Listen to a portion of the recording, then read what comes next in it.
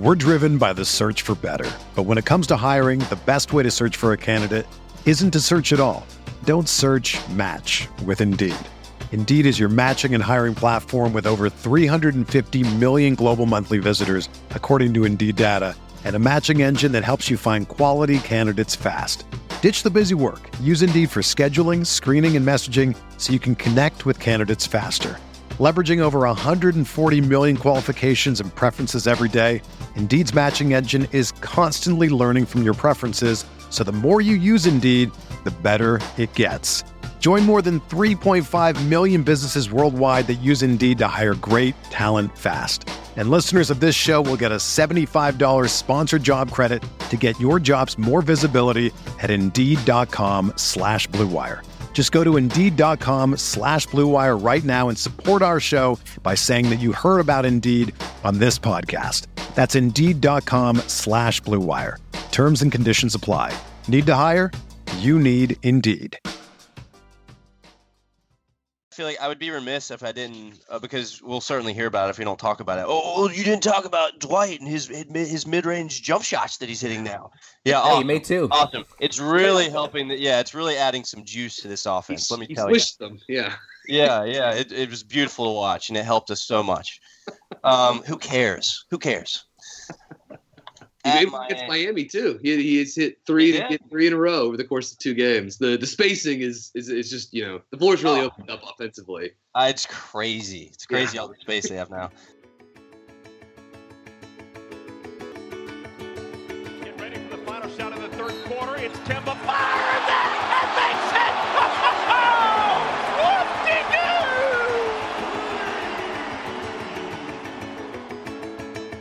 You're listening to BuzzBeat Radio, your premier Charlotte Hornets show.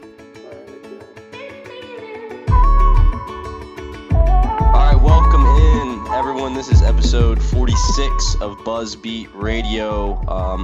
We are a proud member of the Almighty Baller Radio Network, so make sure you check out almightyballer.com for tons more great content from around the league. And then sportschannel8.com, our good friends over there are getting you geared up for ACC basketball season. They're actually in Charlotte for the ACC championship game. So if you don't follow them, jump on Twitter and do that, at sportschannel8.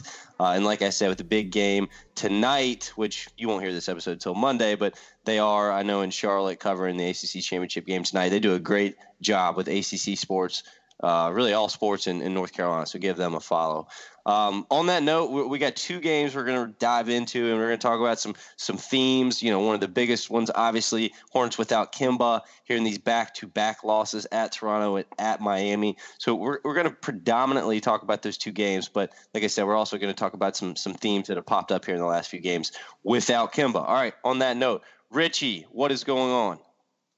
What's going on? Yeah, I was originally not supposed to do this episode because I was a little busy this week. I know there was only 2 games. I was not able to catch the Miami Heat game at all. And right before we recorded this, I was able to get a quarter and a half in. So I realized that they lost last night, so I'm not going to be much of a help when it comes to the end of the game, when it comes to that Miami game. But I'm doing pretty good, Spencer. Thank you. Good to hear, and I'm glad you chose to jump on with us this morning. Yeah, you texted us last night. You're like, I don't know, guys. I might not be able to do this one. Might just record you guys talking. It wasn't going to be the same without you. I mean, Come on. It was worrying me, so I was relieved when I heard you were going to jump on this morning.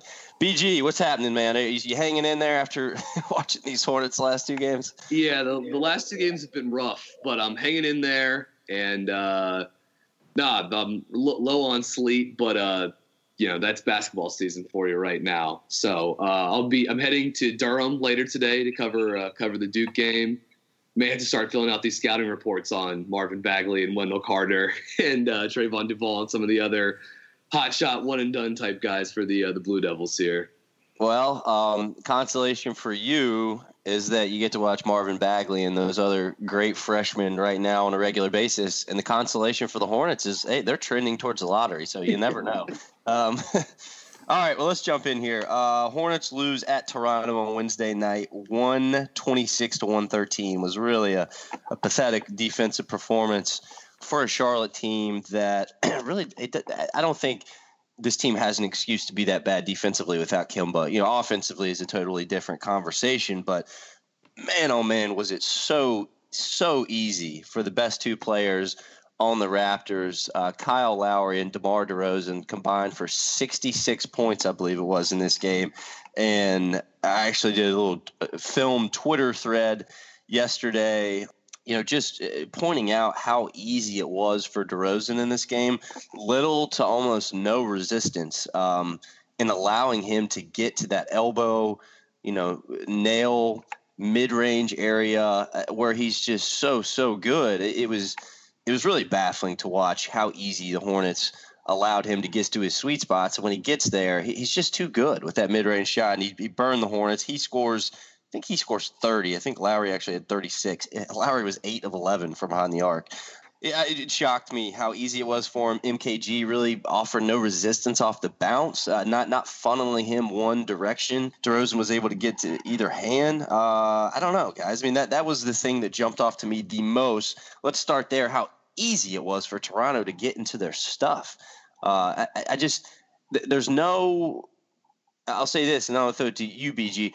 There was no – understanding of the personnel, which I think is probably more bothersome than the actual scheme. I think the drop scheme really hurt Charlotte in this game in terms of DeRozan's a very strong mid-range player, and the drop scheme, you know, leaves the middle of the floor in pick and roll situations wide open where he's able to get to that area. But you still have to know the personnel you're playing against. And when you're going against one of the best mid-range players, frankly, of all time, I don't know. It might not be a bad idea to like bring Dwight one or two steps closer to the pick, or make him go to his left and keep him on the sideline every time he touches it.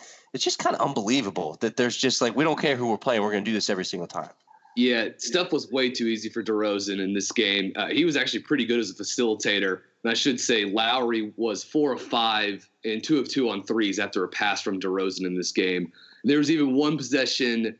The Hornets ripped off a huge run to start the third quarter. What was it, like a 17-2, 19-2 run, something in that? Yep. Toronto ran a weave play for DeRozan. They've run this thing a billion times for him, and it's a tough cover for Dwight to help on that. I'm not going to knock him too hard, but he was a few steps too far back after dropping, and DeRozan just walked up into a mid-range 2, 4-point game.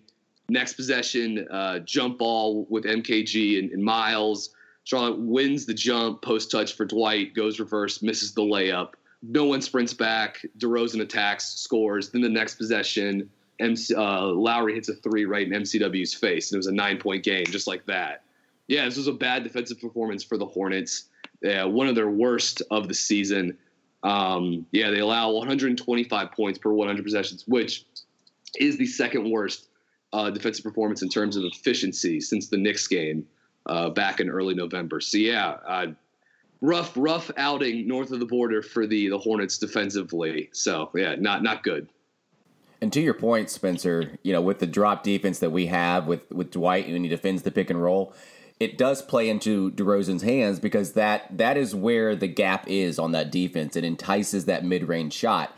But DeRozan is so good from that spot that, like you're saying, you wish that Clifford had changed up the scheme a little bit, knowing the personnel.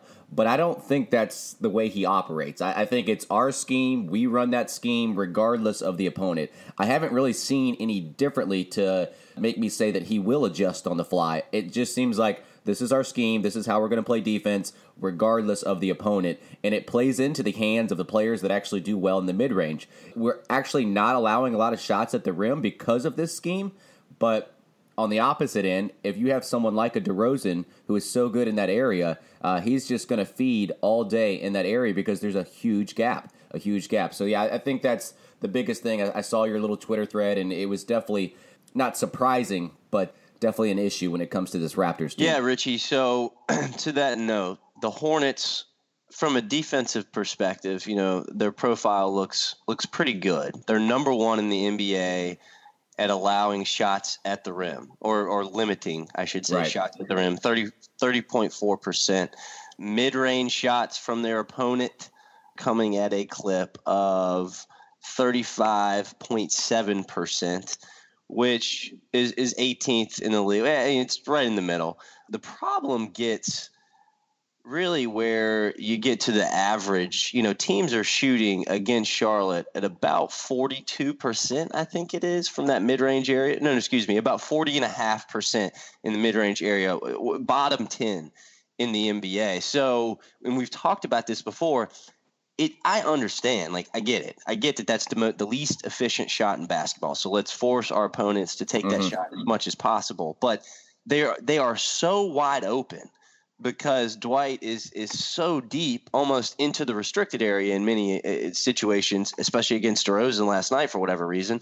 And so when the shot is that easy and you're giving up a high percentage, it does to a point have to make you think, should we just tweak this a little bit, right? And I'm not talking about tearing the defensive strategy down and building it back up. Just against certain players, maybe we can whittle that mid-range efficiency number down from opponents like DeRozan. Certain players just change the scheme a bit. Why is Dwight sitting so low into the paint against a guy like DeMar DeRozan in that area when he's getting a screen and roll at the top or a screen and roll or some kind of short pick at the elbow? I mean, you got to adjust to your opponent. I mean, come on, right?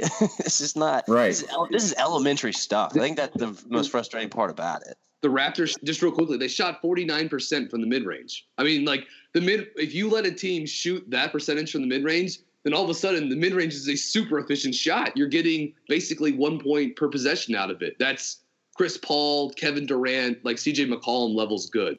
Well, I mean, another thing, it was in Spencer's little thread on Twitter. If they're coming from the side, you have got to ice that. And that's one of those things that the Hornets did not do. The two players were not on the same page icing that pick and roll, and they were able to get back to the middle, back to the sweet spot of a DeRozan there. So, when they're coming for a side pick and roll, the guard or whoever the wing is that's guarding the ball handler has got to show them back to the sideline. They got to face up, back, and force them back to the sideline. But that's not what happened on several occasions. I don't know how many times it happened, but again, the personnel dictates your play. Typically, Hornets do ice pick and rolls on the sideline. It just didn't happen on a couple occasions. They always do, Richie. I mean, that's a staple of their defense. It's a staple of most good defenses in the NBA, to me, I would say. And there was a repeat offender. Well, really, I only got one on film. I believe there was another occasion that I didn't capture actually on film on the thread I did on Twitter. But Nick Batum, I actually want to this is going to be one of those themes I want to talk about. I just want to talk about Batum as a player and his effort level, attention to detail, et cetera here for a minute. But on numerous occasions in Toronto, he doesn't get the when he gets a guy on the sideline, number one, he doesn't adjust his body, so gets his chest parallel to the sideline, which he should. I mean, that's what he should do before Marvin or Dwight or whoever's man is coming to set the screen is barking out orders. Batum should already know I'm angling my body that way. That's again, it's a staple of Charlotte's defense. He's not doing that. And on the occasion, actually, if you go back on Twitter and watch the video I showed, I think Marvin was the one who's dropping into ice position. Batum is not angling his body towards the sideline, which he should be. And then he looks back when the screen gets to him as if, well, I'm not hearing the call. I don't know where the screen's coming from. But what I don't understand is you're already supposed to be funneling the guy towards the sideline. So what call are you waiting on? And he does it again. It gets beat, I think, by DeRozan, which I don't understand why we're having him guard DeRozan in the first place. But he gets beat again. DeRozan gets to the middle for some running layup. It's this stuff with Batum. Guys, go watch film on him when a shot goes up from the opponent. Nick Batum is worthless when it comes to defensive rebounding. I mean, just literally makes no effort on a very, very consistent basis to check out anyone on the opposition and just watches. He just stares. It gave up a few offensive possessions last night in Miami, and it gave up a ton in Toronto. Toronto got 11 offensive rebounds on Wednesday night, and it sliced the Hornets up when it came to their chances to win that game. But I'm really perturbed in Nick Batum's effort level already. Here we are 2 or 3 weeks, after his return, and he's just right back to what he's always been. I don't enjoy watching him play basketball. And if you've listened to this show, there should not be anything new because I've said this for a long time about Batum. He's overpaid. The contract's terrible. He doesn't give enough effort. And he's not a good fit next to a guy like Steve Clifford. It's perplexing to watch him play basketball at times because he's just like he's not out there mentally.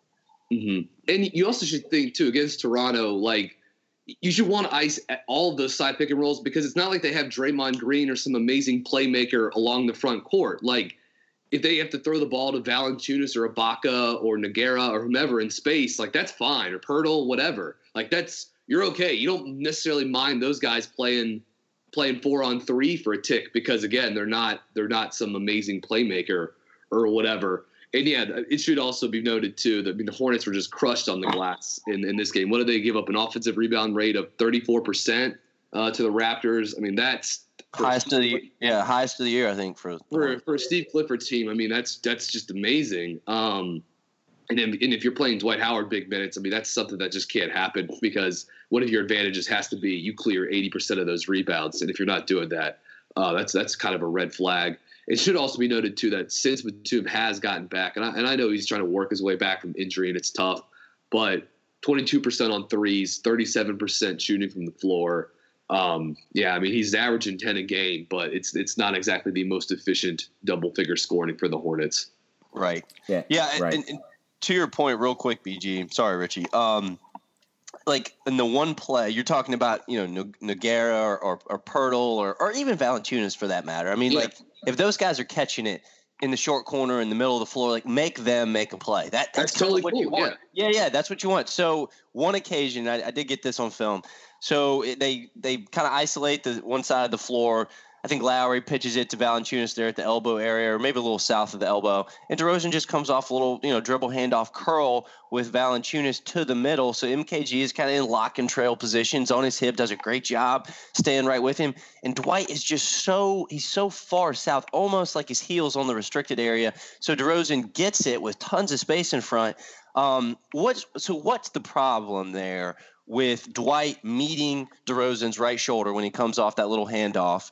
And Valanciunas floating into the short corner area, rolling to the rim, whatever. If DeRozan wants to make that pocket pass, totally fine. Batum or Marvin, whoever it is, can come over baseline help and make that guy make a play. But to let DeRozan just take that handoff and just zoom to the rim is just unbelievable. I mean, we've got to be better than that when it comes to attention to detail and knowing who we're going against. And I'm not quite sure. I watched that play probably 15 times trying to figure out, is this like what Dwight is being instructed to do, or is this Dwight just not being with us on that possession mentally?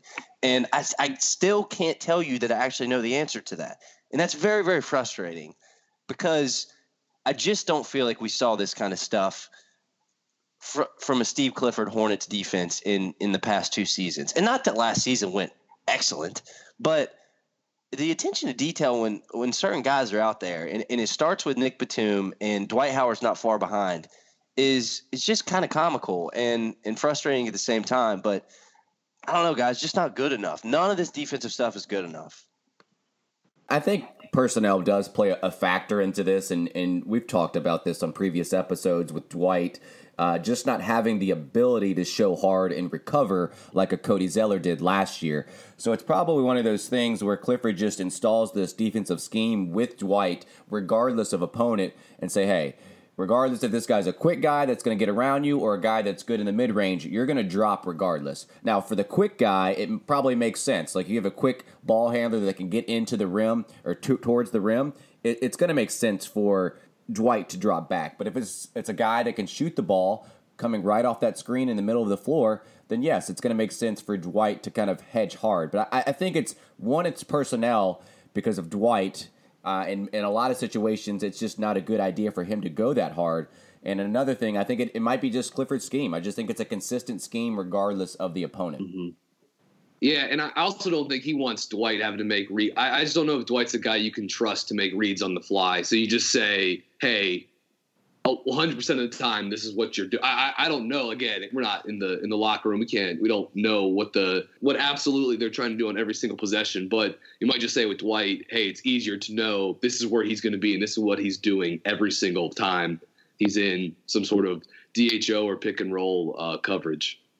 But for a guy that praised, Dwight Howard for his IQ, when we traded for him, you would think that he would give him a little bit more responsibility than just, hey, this is what you do all the time. But, I agree with you there, Richie. I would push back a little bit, BG, on that. I mean, I understand what you're saying, and if you just watch the film and watch Dwight Howard play, I would agree with you in terms of you gotta you really got to be realistic about what you can expect this guy to think on the fly and do defensively. But yeah, if we're going to praise him like that to be a high IQ defensive player and allow him to do things like early in the season, like switch and play up, on the ball in certain situations and catch the ball away from the hoop on this other side. Like if we're going to kind of open it up for Dwight to do things that he hasn't been able to do in his previous stops and it has frustrated him, then why can't we ask him to play a little closer to the pick and roll? Like, why can't we ask him to do these things? You know what I mean? So I get what you're saying, but at the same time, I'm tired of these mixed messages with what we're hearing about who Dwight can still be as a player, because if we're going to say, we really can't ask him to do all that, then let's stop saying, and hearing from the team that, this high IQ defender that can do all these certain things and bark out orders to his defense. And the other end, you actually can still feed it to him on the block and get an advantage and all this garbage. I mean, just what is he? What is he as a player? How are we going to use him? And I just still think here we are, over 20 games in, we still have no idea. All right, well, let's do something positive here from this game. I thought Monk was better defensively. Actually, the past two games, I really think he's made a jump on the defensive end. He's getting over screens. He's clearly giving much more effort.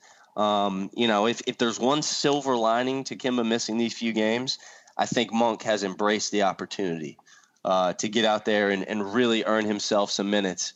And all of a sudden, we haven't seen Dwayne Bacon. So maybe, just maybe, Monk has earned himself some minutes moving forward, even when Kemba comes back. What have you guys seen from Monk in these two games? I've really been impressed. I think the only times he really gets into issues defensively is off ball. I think he kind of has some of the Jeremy Lamb ability to sort of just check out defensively. But I think when you're asking him to just sort of apply pressure on the ball, I think he is pretty good. I think he died on a few screens against the Heat Friday night, but overall doing better and certainly trying. I did feel bad for him in the third quarter against Toronto. MCW played I think 11 minutes or something like that, and then the first possession he came in, he was asked to guard a baseline inbounds play, and if I remember correctly, Van Vliet runs off staggered screens. Monk caught on them late to get out. Van Vliet drains a three.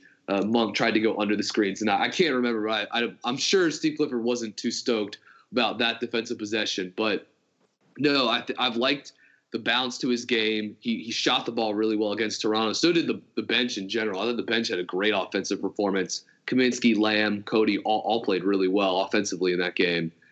But I still think he gets into his own world a little bit too much offensively. You can just see sometimes he comes off those high screens and you're like, man, I just can't believe that this team has a freelancer like this that's just going to pull up from 25, 20. I don't dislike it. I'm not saying not do it. In fact, the gunner in me kind of likes it a little bit. But I thought there was some good stuff from Malik the last couple of games. And he even had a nice finish at the rim against Miami last night, right over Bumpy Johnson. And that's not, finishing over Tyler Johnson off a little back cut like that.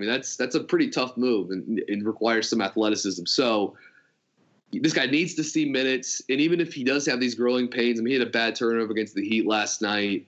And he's going to die on screens occasionally, but you got to let him figure it out, in my opinion.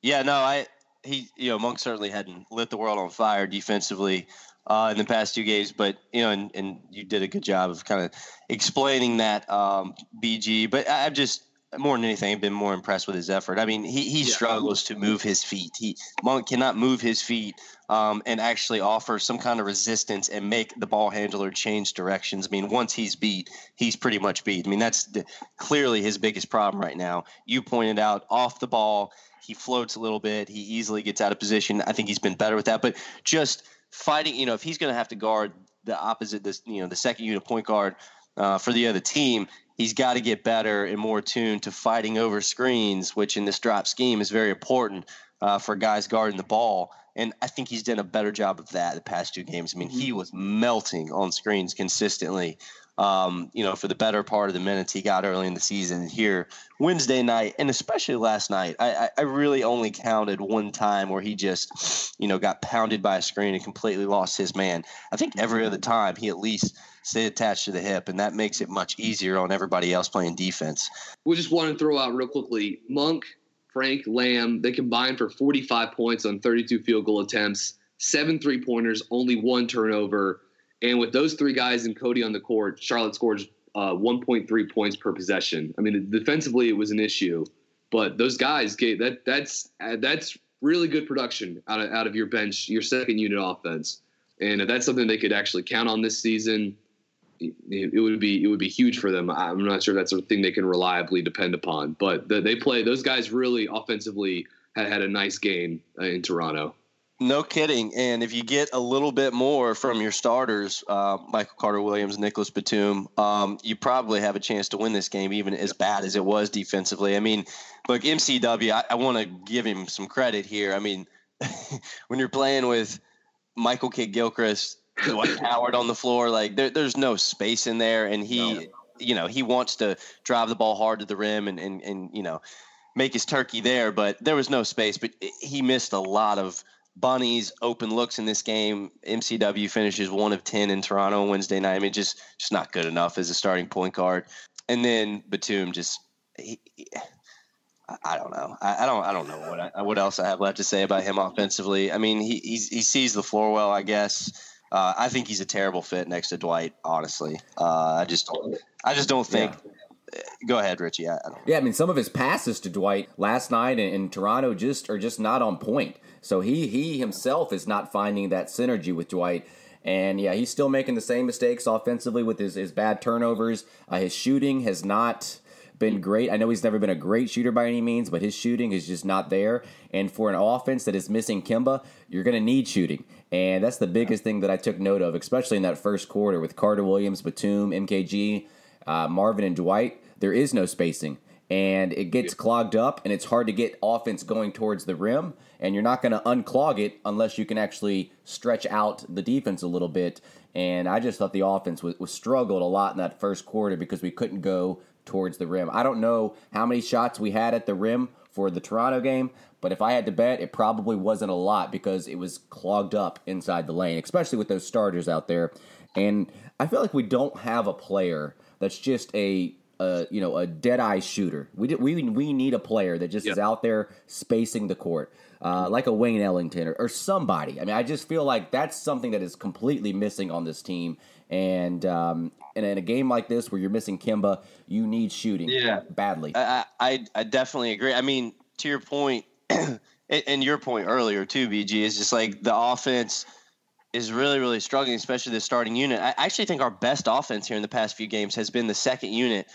Actually hitting up, like guys just getting wide and running the floor. And NCW, when he comes in there for a few minutes with the second unit, or even Monk for that matter, just hitting up and getting some transition opportunities. MKG got a few when he was playing with his second unit last night. And then when Cody comes in, it's the early drag screen offense. Monk's a beneficiary there. Bacon, I think, made 1, maybe 2 of those in Toronto in only his 5 minutes on Wednesday night. And then Lamb, I mean, he's great in drag screen situation where he can get to that mid-range area, kind of read the dropping defender and either zoom by him or just pull up for that mid-range. I mean, that's early offense, which the Hornets just so desperately need, because once they get to like the 12 to 14 second spot in the shot clock, they're a duck on the pond. So I actually think that second unit stuff has looked better than anything else for the Hornets offensively here in these past few games. And you're absolutely right, Richie. I mean, we have one of those guys, that dead-eye shooter you're talking about, and that's Monk, but we just can't use him in that way yet because we can't freaking get healthy.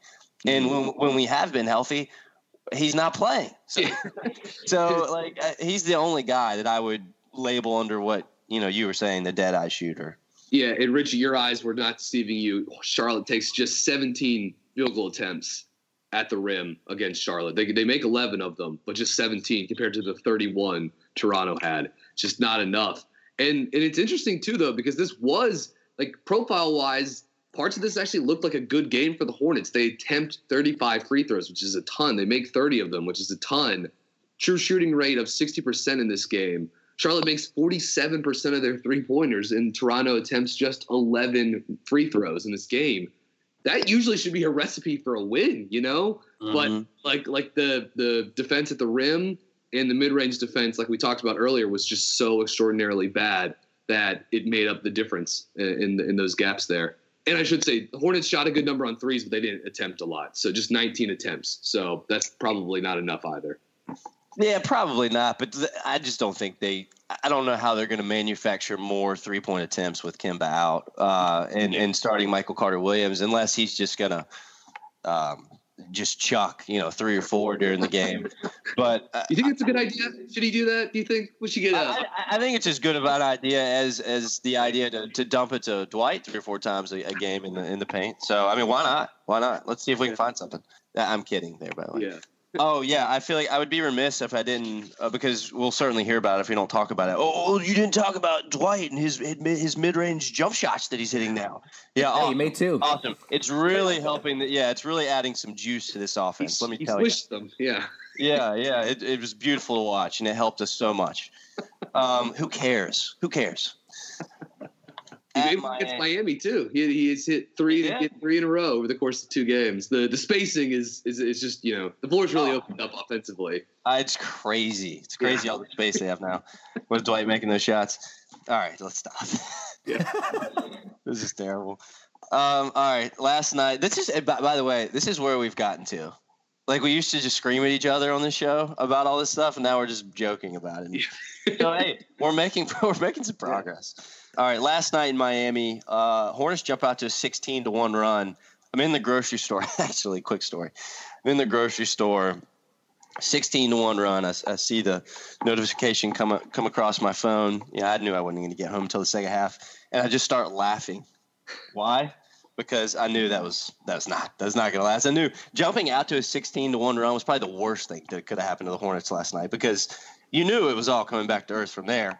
As it did, the Hornets end up losing 105-100 in Miami. That's 2 straight losses. Now they're 8-13, 5 games below 500 at this point. We can kind of dive into that conversation at the end of the show if you guys want to, because I do want to just this is the scenario we laid out last week on the show, and it has come to fruition. But let's talk about this game for just a minute. Defense to offense in the very good start for the Hornets. I thought Miami missed some easy looks, some open shots, but nonetheless, the Hornets took advantage of it. I thought quickly the second unit came in and looked good. I really like Michael Kidd-Gilchrist, BG, with this second unit. I think he gives them some defensive juice. I think you saw it last night. And then it gets, Jeremy Lamb, those extra minutes with the starters, which I also think is really important. So I hope we see more of that moving forward, especially when Kemba returns.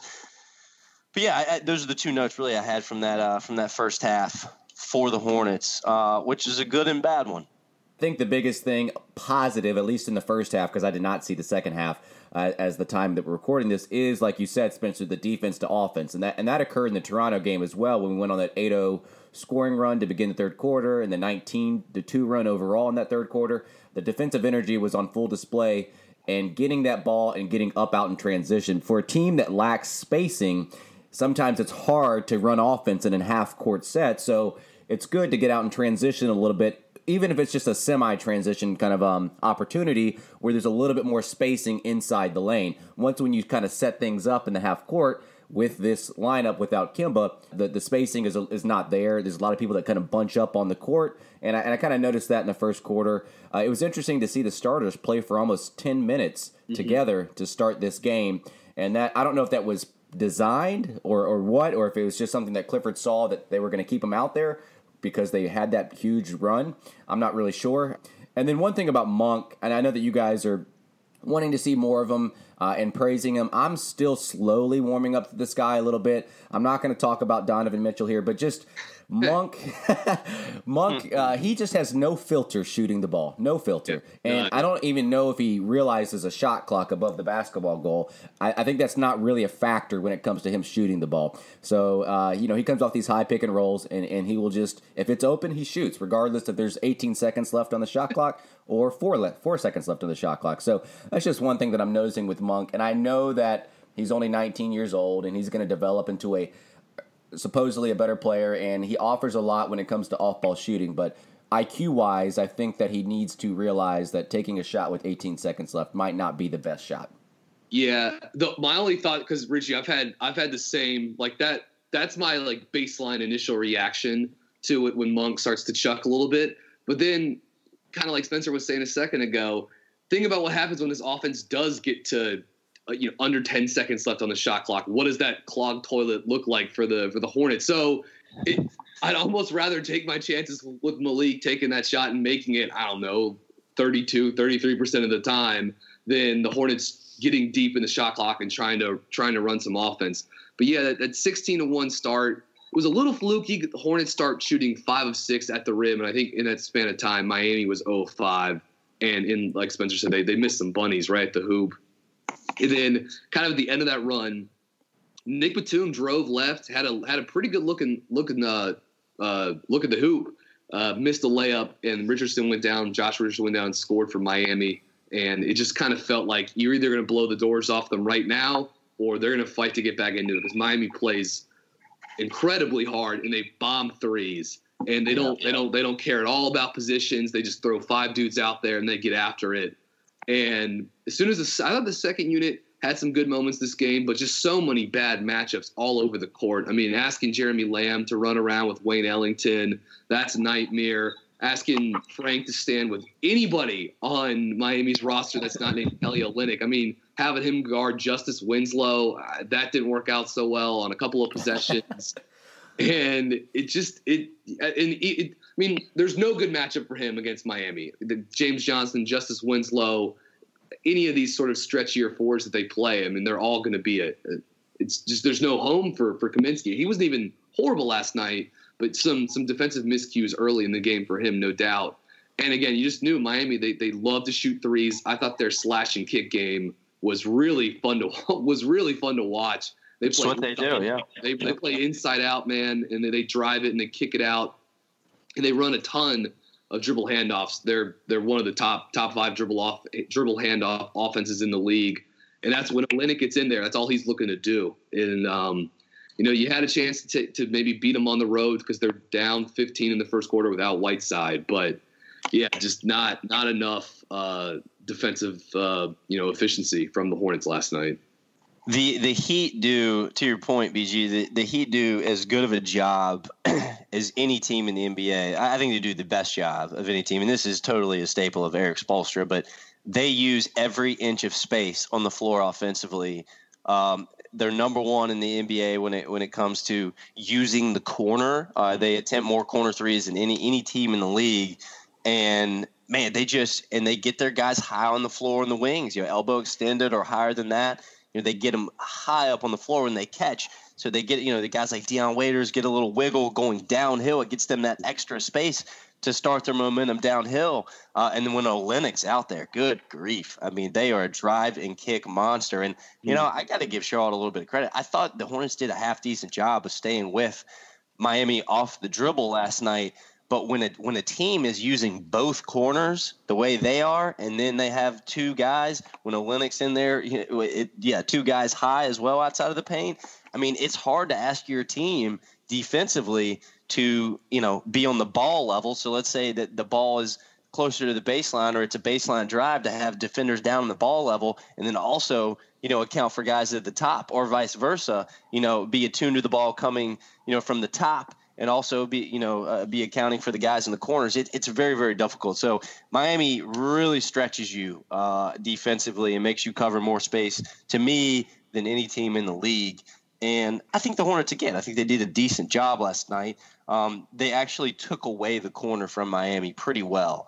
I think it was under 30% of their offense came from that corner area, which is pretty good for as much as they use it, Miami, that is. had another note that I want. Oh, yeah, this is where I had in this second quarter areas where I had my. Yep. When the starters come back in. Yep. Yeah. I don't know. This starting unit just doesn't. It obviously doesn't have enough zip offensively, but yeah, I don't know. Defensively, they're crumbling too in these past two games, more than the second unit almost, which is a little baffling. I had in the note here in the second quarter with that, what we just talked about is Batum.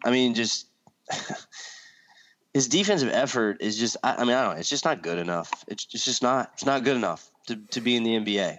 I mentioned this with Nate Duncan in the Hornets preview this year.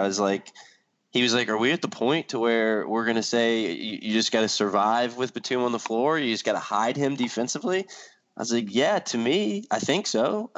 Just watch him play. He doesn't move his feet, doesn't get in a stance, doesn't help the helper, doesn't rebound. Like, what does Nick Batum do defensively that helps our team? And that's probably part of the reason why he's not a big factor on the defensive rebounding side, because he's not in a stance. So he's just going to be upright at all times. And if you're not in a stance defensively, it makes boxing out, 100 times harder. So, yeah, the effort, attention to detail, like you say, Spencer, is just not there for him. I feel like I haven't really noticed him, offensively, defensively, now that he's back with the team. I feel like he's just like another player. Yeah, I thought he had one good offensive game, and it was the first game back against Cleveland. I thought he was pretty sharp in the half court in that game, cutting off the ball and stuff like that. But really, other than that, I agree, Richie. He's just been MIA out there. I just want to understand what we're gaining from him, as a player, not just constantly be negative, because Batum does have he has a special skill set. He's a very unique kind of player, but the thing that frustrates me most just with players on any level is just watching them and seeing a less percent of effort. And I think you see that very, very consistently with him. This dates back to when he started playing here in Charlotte, and we actually got to have eyes on him as a player consistently. So I don't know. He's very skilled. But he's lazy in everything that he does. You know what I mean? Like, I feel like on the offensive end too, just lazy passes. He just assumes that his skill is going to take over on those passes. And a lot of times, especially in Miami, I took a note of it in the first quarter. He had like 2 passes right off the bat that were just so poorly directed towards Dwight. So it's one of those things where he just assumes it's going to get there because he's such a skilled player. And we have 3 more. This is going to end up being one of the worst contracts in the league. Maybe in the league. Maybe that could be accurate. And we've got. He is going to be the longest tenured Hornet as of right now, moving forward, as anybody else on the roster. That's not counting a possible Kemba extension, but it's just we got 3 more seasons of this, and I don't know. Like, I just watch him as a player. I don't know what improves. You know what I mean? Like, at his age, he's about to be 29 years old. He's not gaining any juice on either side of the floor. He seems to be declining. To me, especially on the defensive end, like it's depressing to know what we're paying much longer. And I think that's when you watch it and you see the effort level, that's what makes it more maddening, certainly. I think this is something that Portland fans were kind of taking note of. I think they were kind of rolling their eyes when they saw Charlotte hit him with this big contract, which, by the way, at the time, myself included, and I can even remember listening to Nate Duncan's show that night, his like live, or maybe it was just a podcast. I don't think he was doing a live show, but listening to Nate Duncan's podcast that night, I actually don't think I slept at all that free agency night. I was watching the Vertical show and listening to Nate's pod and stuff, like Nate's podcast and stuff like that. Everyone thought this deal was a great deal for the Hornets, though. At least at the time. A lot of people, and again, I'm including myself in that, thought the Hornets had to sign Batum, and he could have even gotten more money out of Charlotte, which is kind of amazing to think that he took over the course of the contract a $20-25 million, $30 million sort of pay cut, which is, it's all relative, I suppose. But would also like to point out too, when the starters did check back in the second quarter, this was a rough stretch here for Dwight Howard. Dwight had 9 turnovers last night, and 8 of them came in a stretch of 2 minutes of playing time. So here's the scenario. Second quarter, Hornets are up 43-38. Dwight checks back in at the 4:40 mark. Immediately, a 3-second violation, turnover. Next possession, offensive rebound, misses a 1-foot layup. Possession after that, 3-second violation, turnover number 2. The next possession after that, offensive foul, turnover number 3. 2 possessions later, bad pass, turnover number 4. The possession after that, another offensive foul, charge, turnover number 5. He subbed out at 2:09. So again, 2.5 minutes of play, 5 turnovers. Charlotte scores 0 points in this stretch. Miami goes on a 7-0 run. And according to Inpredictable, which is a win probability calculator, the Hornets at the start of the stretch had a 58% chance of winning this game. At the end of it, a 47% chance of winning this game. So an 11-point swing in win probability over the course of 2.5 minutes, all while Dwight was short-circuiting on the court. And yeah, that's just I like the fancy box score stats Dwight puts up too, and he had some good post-up possessions, especially on Olynyk in this game. But we talk about winning plays and him not making winning plays, and this was a stretch where you just on the road on a team that's missing its best, that's also missing its best player. You just can't have that kind of basketball. It's inexcusable. Excellent stuff, BG. We weren't going to get out of this episode without talking about it. You laid it out perfectly. You said everything that really needs to be said. I hope that Hornets fans becomes, everyone, we should all become smarter basketball fans and watchers of the game by watching Dwight Howard and watching him have his good games, which last night wasn't one of those, but then also understanding not a winning basketball player. You cannot win with this guy. You cannot do it. I'm sorry. I am not coming off of that opinion or that stoop. It's not going to happen. The Hornets are not going to win with him playing these minutes. They're not going to win with him throwing the ball into him as many times. He cannot get over himself. He can't get past a mistake. He can't stay in the game and not get wrapped up in a slap boxing fight with one other player or the officials picking on him or whatever he thinks it is. He cannot do it mentally. I'm not saying he's not a smart person. I'm not saying he's not capable, but he has chosen throughout his career, and especially at this point, to not do it. Nothing's going to change. He is not going to be a winning basketball player ever again. Go ahead. He hit Dragic in the face twice in this stretch. He got away with the first one, and did it again. It was like back-to-back possessions right after he got called for it. Yeah. Like, what is this? Like, you are how old is he? 32 years old? Probably, yeah. Probably somewhere in that. Yeah, 32. I think 31. That's the exact note I had. It's like you just did it and got called for it. We come back down the floor and you do the exact same thing. And then you have this stupid little, but it's contagious. His laugh and his comical nature. Remember, it's contagious. What? Like, yeah, it's contagious that he can't get over himself and he hurts the team. That's what's contagious. I'm tired of hearing Dwight Howard's smile and his laugh and his lightheartedness is a positive. Stop. Please save me that garbage. Because what we saw last night is the Dwight Howard that hurts you. Richie, when one of your students is acting up, how do you discipline? Can you impart any sort of industry knowledge to Steve Clifford here onto how to help someone that's maybe lacking in maturity when you have to reel them in a little bit? Well, I ignore them when they're trying to seek attention, and because that's what they want. So maybe I would take him out of the game. I would ignore the fact that he's by the way, doing all this stuff and just keep on the sidelines. He can be a jokester on the sideline. And by the way, he didn't play at all in the fourth quarter last night. Oh yeah, didn't play a second in the fourth quarter last night too. Parton he had 5 fouls before the fourth quarter got there, BG. But then to Clifford's credit, he didn't bring him back in late. Yeah, Richie, that's a brilliant concept. Are you actually saying we should take Dwight Howard out of the game when he's hurting the basketball team? Is that what you're saying? I think that's what I'm saying. Yes. Wow, I've never thought about that. That's brilliant. Anyways, I can't. I just can't. Like, I cannot believe I have to go through an entire season of watching this guy play basketball. I know fans get on me all the time on Twitter about giving this guy a hard time, but if you think that the good stuff that Dwight Howard's doing out there is outweighing the bad stuff, then we're just not watching the same game. We're not watching the same sport. We're not. And he's not going to help this team. He's hurting this team in more ways than one.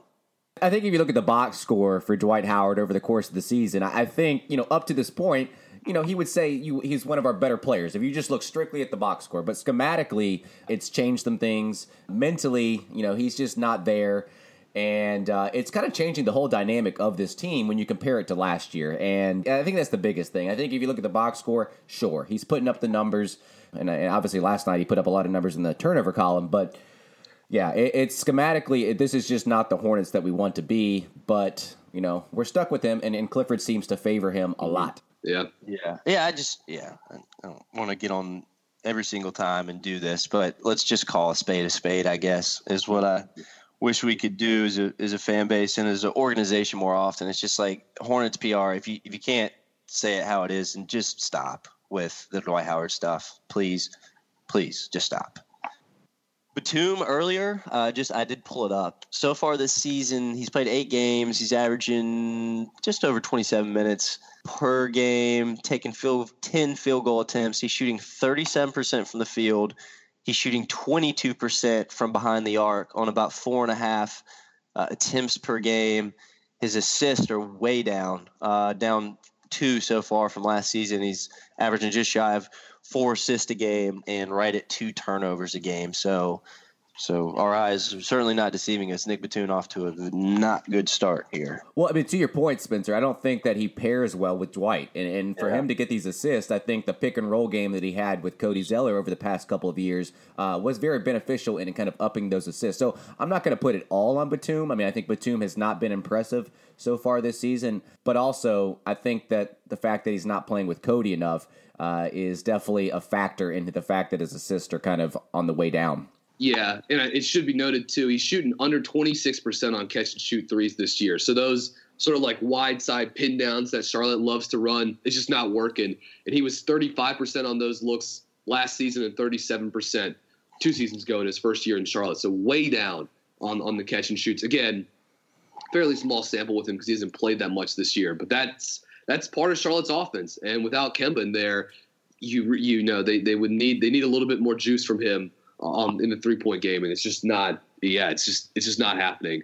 No, just one more thing I had on Batum. He's still coming off those, pin downs, his pin down, almost dribble handoff actions and looking for like that foul. Like he's plunging himself towards the rim like he just got punched in the back and throwing the ball at the rim. Of course, he's not getting that call as much this year because it's a point of emphasis in the NBA, but like so much of what he is as a player coming off those pin downs, those dribble handoffs are still like built into this idea that he's going to try to draw the foul with the guy on his hip. It's like, I don't enjoy watching basketball players that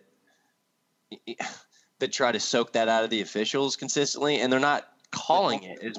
Exactly. Yep. So like it's not working. That's obviously affecting him, and it's just kind of been a spiral effect so far for Nick Batum this season. All right, let's spend the rest of the episode here talking about just kind of where the Hornets are. 8-13, 5 games below 500 here on December the 2nd. Not a good place to be. Richie, let's start with you. So, like on that panic meter, where do you actually stand right now? 1 to 10, 10 being the most panicked. About really where this team is going. And then as we stand here today at 8-13, what is your prediction with where the Hornets will finish the year? Well, my panic meter is at a 10 only because I know that we're going to keep on pushing for this playoffs. So in a combination with the fact that we're sitting out of the playoffs right now, I'm kind of content to the fact that we're probably not going to make the playoffs. If I had to put a percentage on it, maybe 15% that we're going to actually make the playoffs. And I actually think that's kind of high with the way that we're playing right now. So my panic meter is 10, and partial of that is because I think that we're going to keep pushing and pushing and pushing for this playoffs. And not only is it going to not really accomplish anything this year, but it might affect some things moving forward. So yeah, I would say 10 on the panic meter because of our play, but also because of our front office. Yeah, I don't know if I'm quite at a 10. I'm up there. I'm maybe in the 8.5, 9 range. talk to me in 4 weeks from now, and if things haven't, are basically the same, Richie, I'll be joining you at the 10, or maybe even sooner than that.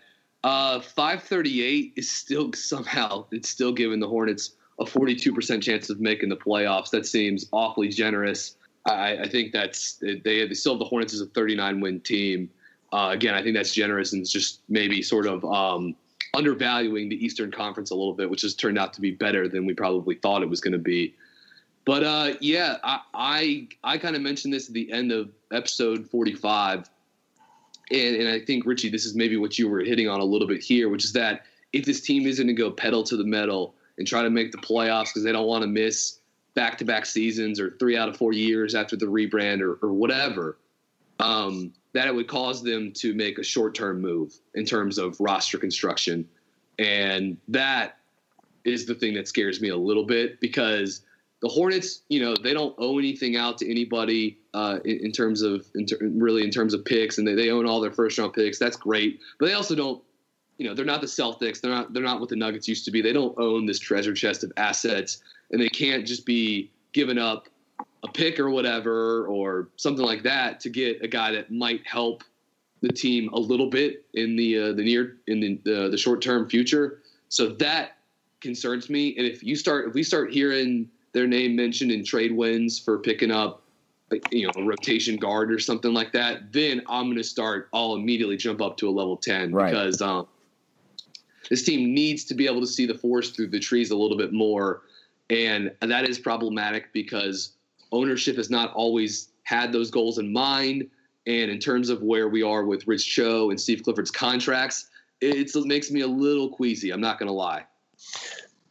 Yeah, I'd say my panic meter is probably about 7.5. I think that the next 12, so 10 of the next 12 games for Charlotte are at home. So I think that if that 12-game stretch, Charlotte can go 8-4, 9-3 if things really fall the right way. I think you're right back to where you have a manageable season in front of you and can still battle and if everything falls right, get into the middle of the Eastern Conference in terms of playoff standings.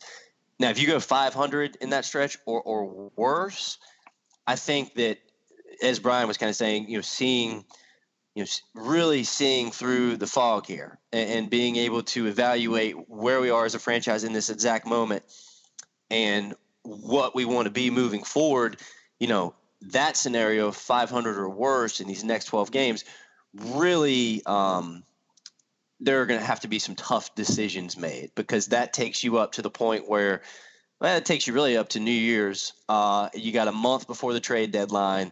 I think at that point you have to understand you're not going to do any better than 7th or 8th, and that's considering if things really go right for you, because the East might not have a playoff team too far under 500, if that. Mm-hmm. And so it's all interesting. I think these next 12 games are the Hornets season to me. 10 of the next 12 at home, and you look at some of the opponents at home. Golden State is the only game that I would really say we're not going to win. The rest of the home games, Toronto, Milwaukee, New York, Portland, Miami, the Lakers, Chicago, Orlando, they're all winnable. There's not a game on there, maybe Toronto, but there is a real opportunity for the Hornets to go 8-4, 9-3 in this next 12-game stretch. And, I think if we can get Kemba back, why not? And then we're back at just above 500. But again, if it doesn't go that way, then panic meter would be on 10, because I don't trust the people making the tough decisions. And remember, that trade deadline's earlier this year too, February 8th, 3 p.m. So you've got, once that calendar flips to 2018, you got 4 or 5 weeks max to kind of figure out what you're going to do leading in and out of the deadline. So. Yeah, there might be the next 2 months are going to be really interesting for the Hornets in terms of, are they a playoff team, or what if they aren't a playoff team, then what are they instead? And some tough decisions may have to be made in Charlotte. Exactly right. So, as negative as we have been here today, and I should take most of that blame. I was very negative today. Sorry, fans. Hope you'll come back and listen to us again. I just get a little enamored with seeing through the fog, as maybe that's the name of this episode, Richie, or seeing through the forest. Pick which one you like more.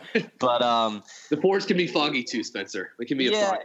You know what I mean? We just want to find the truth. We want to talk about the truth. We don't want to talk about what makes people feel better because that's not how progress is made. So anyways, but these next 12 games, I think this is the Hornets season. I think it's a very important stretch, and the Hornets can certainly move the needle in the right direction in this stretch coming up to them, which again will take us up to, will take us up to December 27th, the end of that 10 of 12 at home, and then they go on a West Coast swing to take them into the new year. So it's got to happen. It's got to happen now. All right, guys, let's get out of here. BG, it was great as always.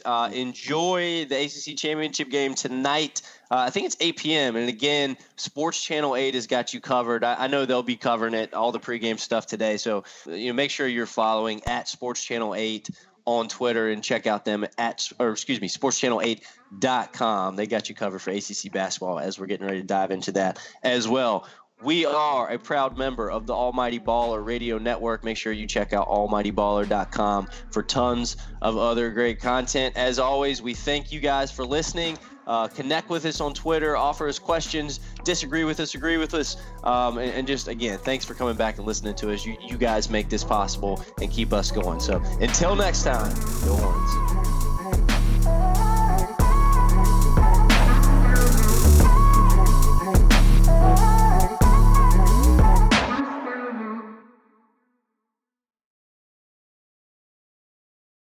Whether you're a world-class athlete or a podcaster like me, we all understand the importance of mental and physical well-being and proper recovery for top-notch performance. That's why I'm excited that Unified Healing is sponsoring podcasts on the Blue Wire Network. Unified Healing is a new and super innovative global network of wellness centers powered by Energy Enhancement System, or EE System. If you haven't heard of the EE System yet, then you'll want to listen up. This technology promotes wellness, deep relaxation, purification, and rejuvenation. Wherever you are across the globe, access to a center is easy and affordable. Interested in experiencing the EE System technology for yourself? Go to unifiedhealing.com/bluewire to learn more and find a center near you. That's unified, UNIFYD, healing.com/bluewire. No material or testimonials on the Unified Healing website are intended to be viewed as medical advice or a substitute for professional medical advice, diagnosis, or treatment. Always seek the advice of your physician or other qualified healthcare provider with any questions you may have regarding a medical condition or treatment and before undertaking a new healthcare regimen, including EE System.